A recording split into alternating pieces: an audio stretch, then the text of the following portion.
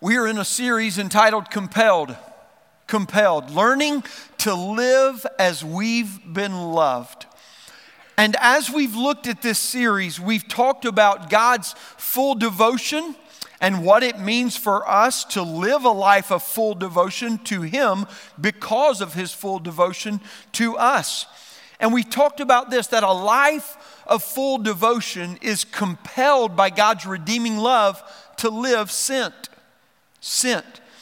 And those letters of the word sent have formed an acrostic for us over the last 3 weeks to talk about 4 life postures that God's redeeming love leads us to live out. The first one is that we are compelled to surrender our life to the Lordship of Jesus Christ. We are compelled by God's redeeming love to expend our life in the way we live each and every day. We are compelled by God's redeeming love to invest our life in the way that we participate and engage with God's mission through the local church. And then today we'll look at the 4th posture, which is to treasure transformation. And so today we'll see this, that God's redeeming love compels us to treasure transformation with our lives. Christians live compelled by God's love to treasure gospel transformation that honors Jesus. Now I want to begin this morning just by talking a little bit about transformation. That's a word that we so quickly throw out and talk about, especially in the church. But I want to clarify what I'm talking about when I talk about transformation and what I believe Scripture clearly sets forth biblical transformation to be all about. That's a big word, has a lot of meaning for us as believers, but we shouldn't misappropriate the meaning as we seek to apply it in the congregation. Salvation in Jesus Christ is by God's grace through faith in Jesus' atoning sacrifice on the cross. Salvation is not about a better you. It's not about an improved you. It's not about another form of self-help for you. Salvation in Jesus Christ is a new you. That's clearly what the Scripture teaches as it says we are made new. Our sins are forgiven. Our hearts and our consciences are cleansed thoroughly, not only cleaned, but cleansed from within because of that forgiveness. And we receive new life. The Old Testament prophets tell us that God takes our heart of stone that was rebellious towards Him and gives us a heart of flesh to know Him. And in that heart of flesh, He puts His Spirit to live and to abide with us. That's what salvation is all about. A new heart that we might know God by His abiding presence through the Holy Spirit within us.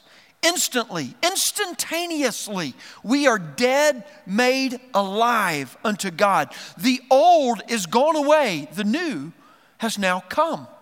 This is salvation biblically defined. We die with Christ in the death on the cross that He died for us, that we might live in completely, though not yet ultimately, His new resurrection power. And so the new life that Christ gives is transforming us from the inside out. A whole new being. You see, we love to talk about it, but I wonder sometimes because of the casual nature with which we treat it, how well it is that we actually understand it. That's my concern, to make sure that we're clear on what we're talking about with transformation today. You see, to think of transformation as simple outward changes would be to reduce it to something less than what the Scripture says it really is. Because outward changes are part of transformation, but they're never the sum total of it. In other words, they demonstrate what is taking place inside by the way we live it out. Biblical transformation, friends, is the birth of the new within us, placed there by God Himself.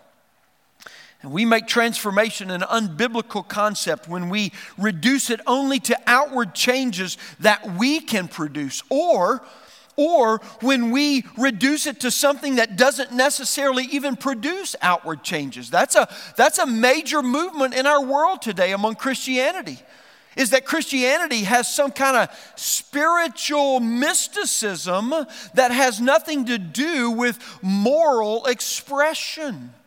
It's not one or the other. It's both and. Outward change that reflects any form of a sin or idolatry as defined by the Scriptures is not gospel transformation. It's just another form of human production trying to achieve what we can never achieve for ourselves. You see, transformation only occurs by God birthing new life in us through the gospel of Jesus Christ to live by the power of His Holy Spirit abiding in us so that He shapes us through our natural bodies into the new creation that He's making us by His redeeming power. Now you go, wow, that's just a lot of definition, man. I really thought you would talk a little more about, life application maybe or something today. But I want you to understand what it is, because we're going to talk about how it is that we treasure it today. And if we're going to understand that, we need to know what it is that we're treasuring. You see, transformation begins by conversion. By conversion. And that conversion comes by faith. And here's what conversion does. When we convert to Christ, from the deadness of our own spiritual nature, brought to life by the illuminating, life-giving proclamation of hope through the gospel of Jesus Christ and faith in Him, that conversion brings new values to us. Things that we hold of great worth in our life. And that when we worship those new values, when we assign worth or value to them, our life is being formed by those values that it produces within us. In our thinking, in our attitudes, yea, even in our actions.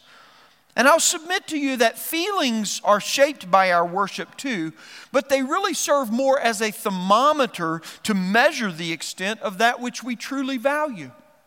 In other words, when we feel it the most, we've probably valued it the deepest, right?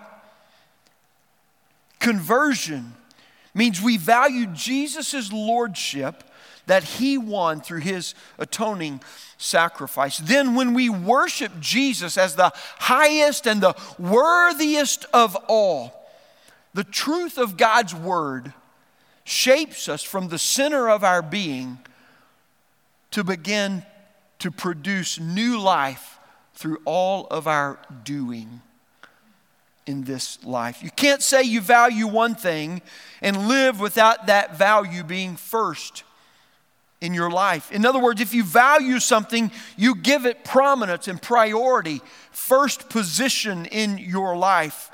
And transformation, by biblical definitions, is not measured only in a single decision, but it's measured in how we live, determined by seeking Jesus first in each one of those decisions. So in other words, it's not just, well, I made a decision and that's it, but rather it's bringing the value of the Lord Jesus Christ alive within us to bear upon our consideration, upon our affections, and our actions in every one of our decisions. So when Jesus is most highly valued, we honor Him by seeking Him first in all. That's what Matthew 6:33 tells us. Seek first the kingdom of God and His righteousness. And when we are converted by the atoning work of Christ and our faith put in Him, and that new life is put within us by God, And it begins to transform us because the values we now hold based on the truth of God's Word now begin to influence and direct the attitudes and the inclinations and the affections and the decisions of our life. Christ is displayed as Lord because the one who is living within is the one who is guiding the life that we are living in every way. You see, transformation anoints Jesus as worthy of all honor, praise, and glory through all of life and in every area of life. And friends, that's why we exist as a church. This is the whole reason that we exist as a church. To see the glory of God displayed on the earth as the waters cover the sea, Habakkuk 2:14 tells us. We want to see this glory increase and expand infinitely as long as we are here in this world. Not only in our own hearts, but in the world. So knowing what transformation is, though, doesn't mean we necessarily treasure it, right? Once we see what real biblical transformation is, how is it then that we hold it to a place in our lives and specifically among our congregation so that we treasure it above all as the expression of honoring Christ, the only one who can bring this transformation, as Lord of our congregation? Well, we treasure transformation by making sure that every decision, every attitude and action exalts Jesus as first in every area of life in order that we might cultivate God's redeeming love within us. We talk about being gospel-centered. We talk about being Christ-centered. We talk about being word-centered. We talk about being Jesus-centered. That's what we're talking about. We're talking about treasuring the transformation that only Jesus can bring. You see, the greatest temptation in the church today is the greatest temptation of the church throughout all of the ages in human history, that we treasure something that we can produce instead of that which only God can produce in us. And that's why it's so important for us to talk about transformation. And today, how it is that we treasure the transformation that only Jesus can bring. Friends, Christians live compelled by God's love to treasure gospel transformation that honors and exalts Jesus. And that's what we're going to see today in 1 Chronicles chapter 29. If you'll go there with me, I want to read the first 5 verses.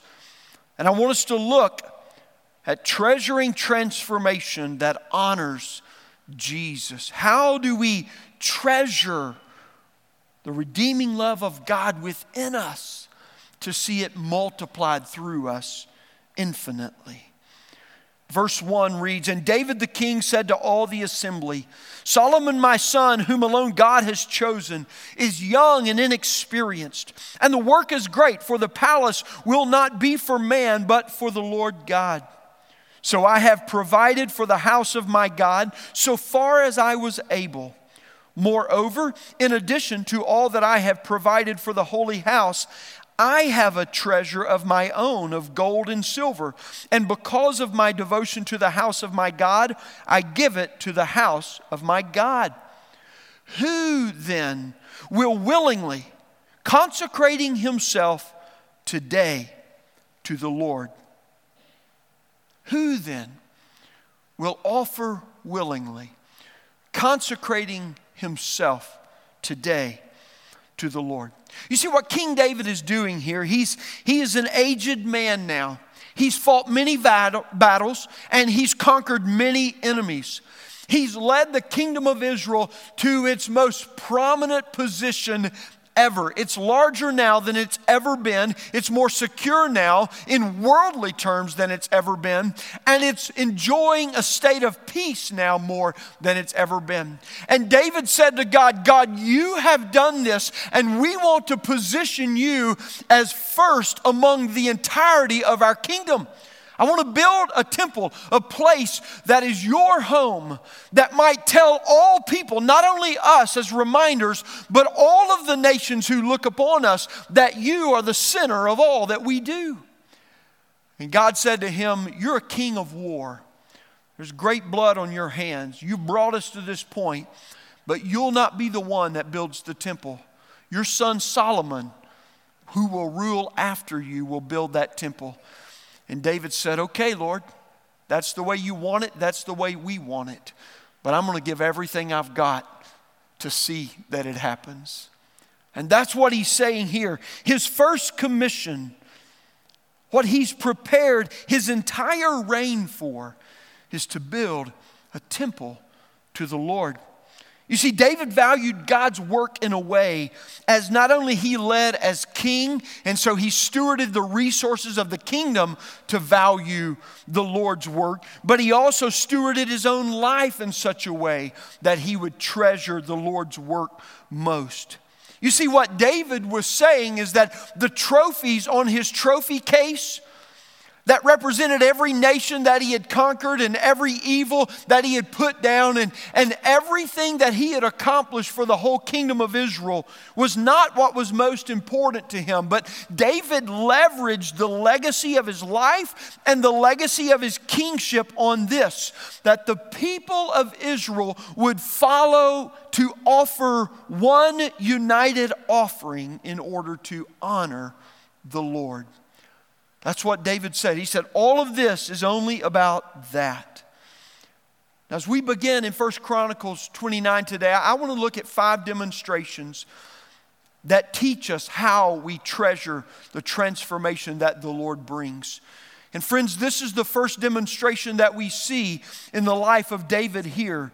The first demonstration is that we treasure transformation when we consecrate our life through an offering to God. We treasure the transformation that only Jesus can do when we consecrate our life through an offering to God. You see, what David is doing is not just a symbolic gesture. It's just not giving lip service to it, and he's just not offering something that's trite to it, but he is, as he says, consecrating his life. That word consecrate is so important. He's not only consecrating his life, he's consecrating the entire nation by exercising his leadership in the consecration of the stewardship of the nation's treasuries. And he gives an offering not only from the treasury of the kingdom, but from the treasury of his life as well. You see, David displays by his offering that God is worthy of all, not only for his own life, but for the whole kingdom. That God is worthy of everyone's all. And that's what he's leveraging his leadership as king to do. That word consecrate is important, and it's what David is trying to say to us, because here's what it tells us. Consecration means that the reality of who was living inside of him came to bear on how he lived out his own life. He is aligning that which is true of God living in him with the way that he lives out his life in every aspect of his life. Few things in this life will actually last for eternity. I think the old joke that most preachers tell is you never see a U-Haul being pulled behind a hearse. Why? Because we don't take things with us. But just because they don't last for eternity doesn't mean they're not important now. The way we invest and what we produce through the labor of our life, though it will not go with us to eternity, the scriptures teach it can produce eternal benefits now. That's what consecrating your life's all about, friends. I think this is so phenomenally overlooked and underpreached and under-celebrated in the church today, that every piece of this temporal life here and now can be invested to produce eternal blessings in our life and for the life of all of those around us. And as we've already seen, for the life of people we will never meet on this earth. You want to talk about a gospel that's powerful, about a king who is incomparable. It is the one who takes the finite and brings an infinite return on it. It is the one who takes the temporal and brings the eternal impact out of it. It is the one who takes the stuff that will not last and brings a value to it that will not perish. That's powerful, friends. That's powerful. And when we consecrate our lives to the Lord Jesus, He brings that kind of power to life within us. But only, friends, only if we are consecrated.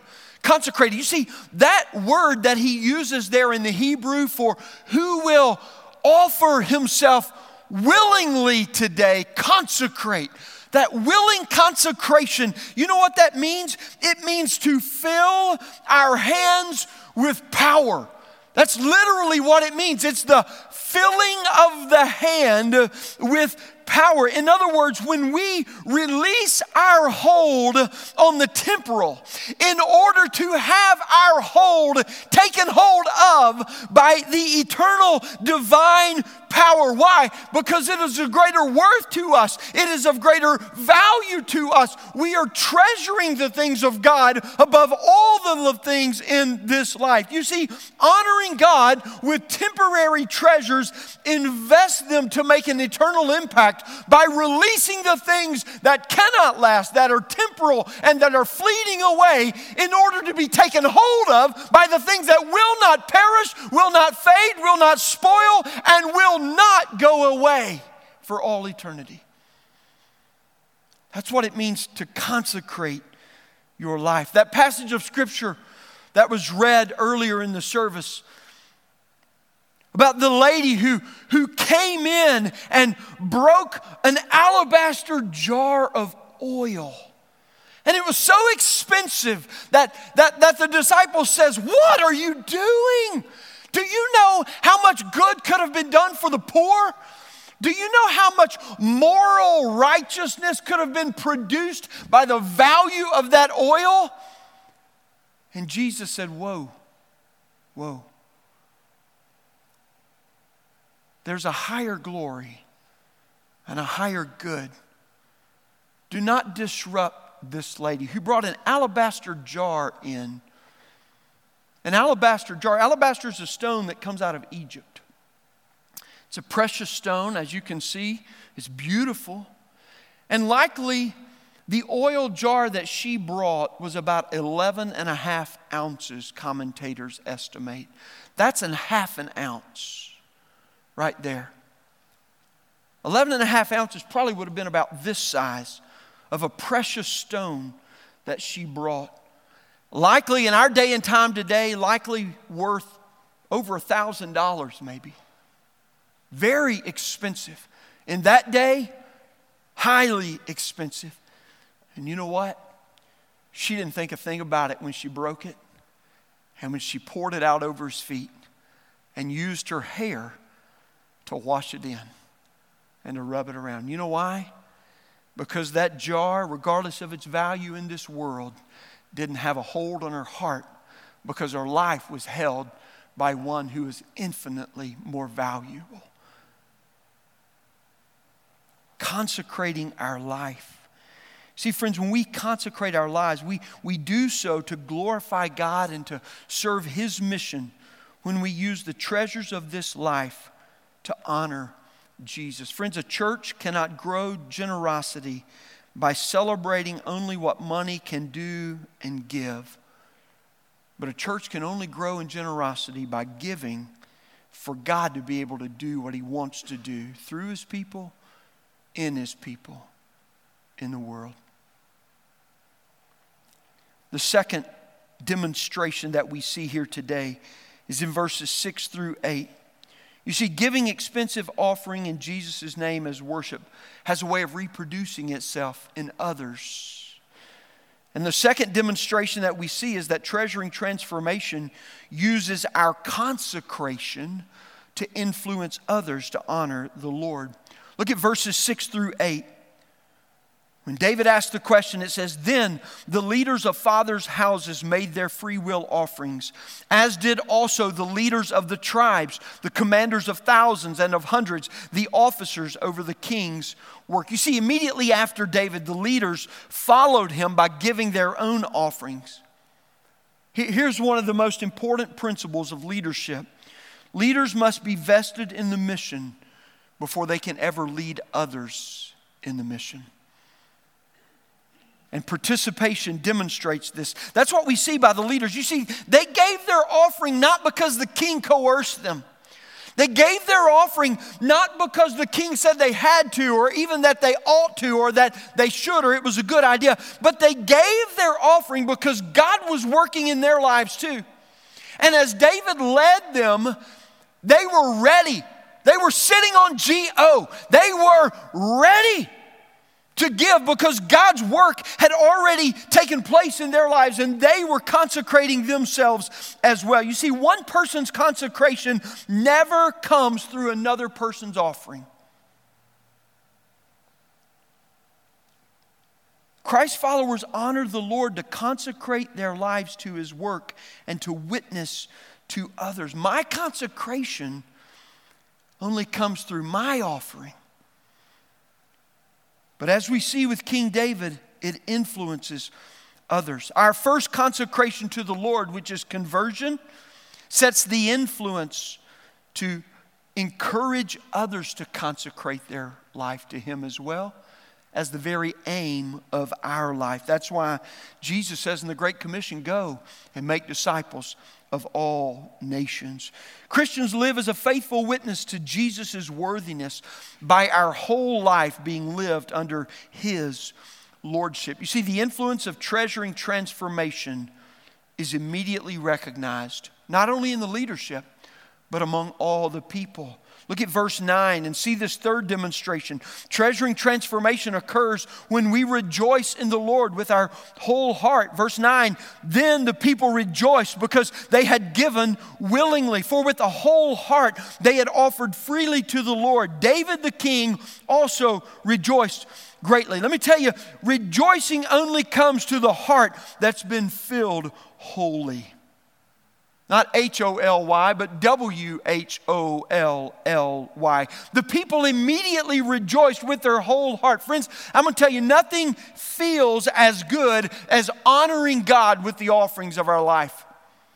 Now, so many times I'll stand up here and tell you how we need to be careful about our feelings and letting it drive us in our spiritual life. But I'm telling you today, let them be unleashed with joy that God puts in us when we give to consecrate our lives to Him. And that's what they're telling us. This felt better to them than anything had ever felt to them.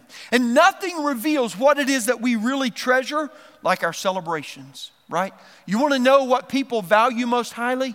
Look at what they celebrate most extravagantly. And that'll tell you every time. When we consecrate our lives to the Lord, His joy fills the whole of our being. You can feel God's joy in your bones. Don't pray, "God, give me more joy." Pray, "God, give me marrow joy."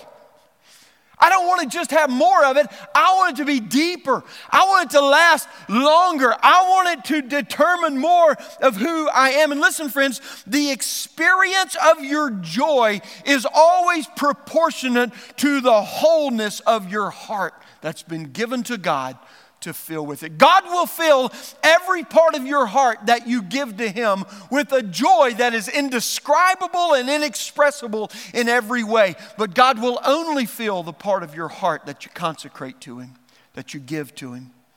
If your whole heart isn't filled with God, it's because it's not all been given to Him. And what does He do? He proves His worthiness. You will never outgive God. Why?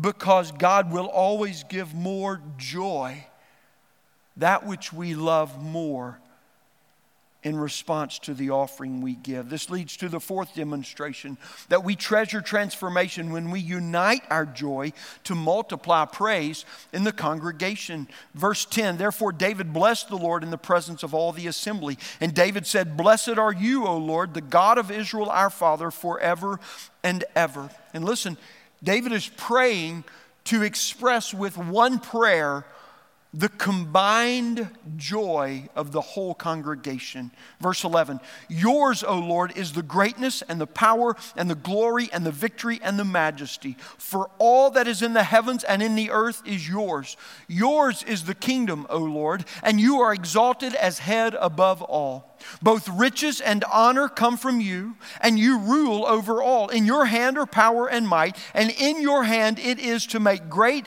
and to give strength to all. And now we thank you, our God, and praise your glorious name. You see, friends, we treasure transformation when we unite our joy to multiply the praise in the congregation.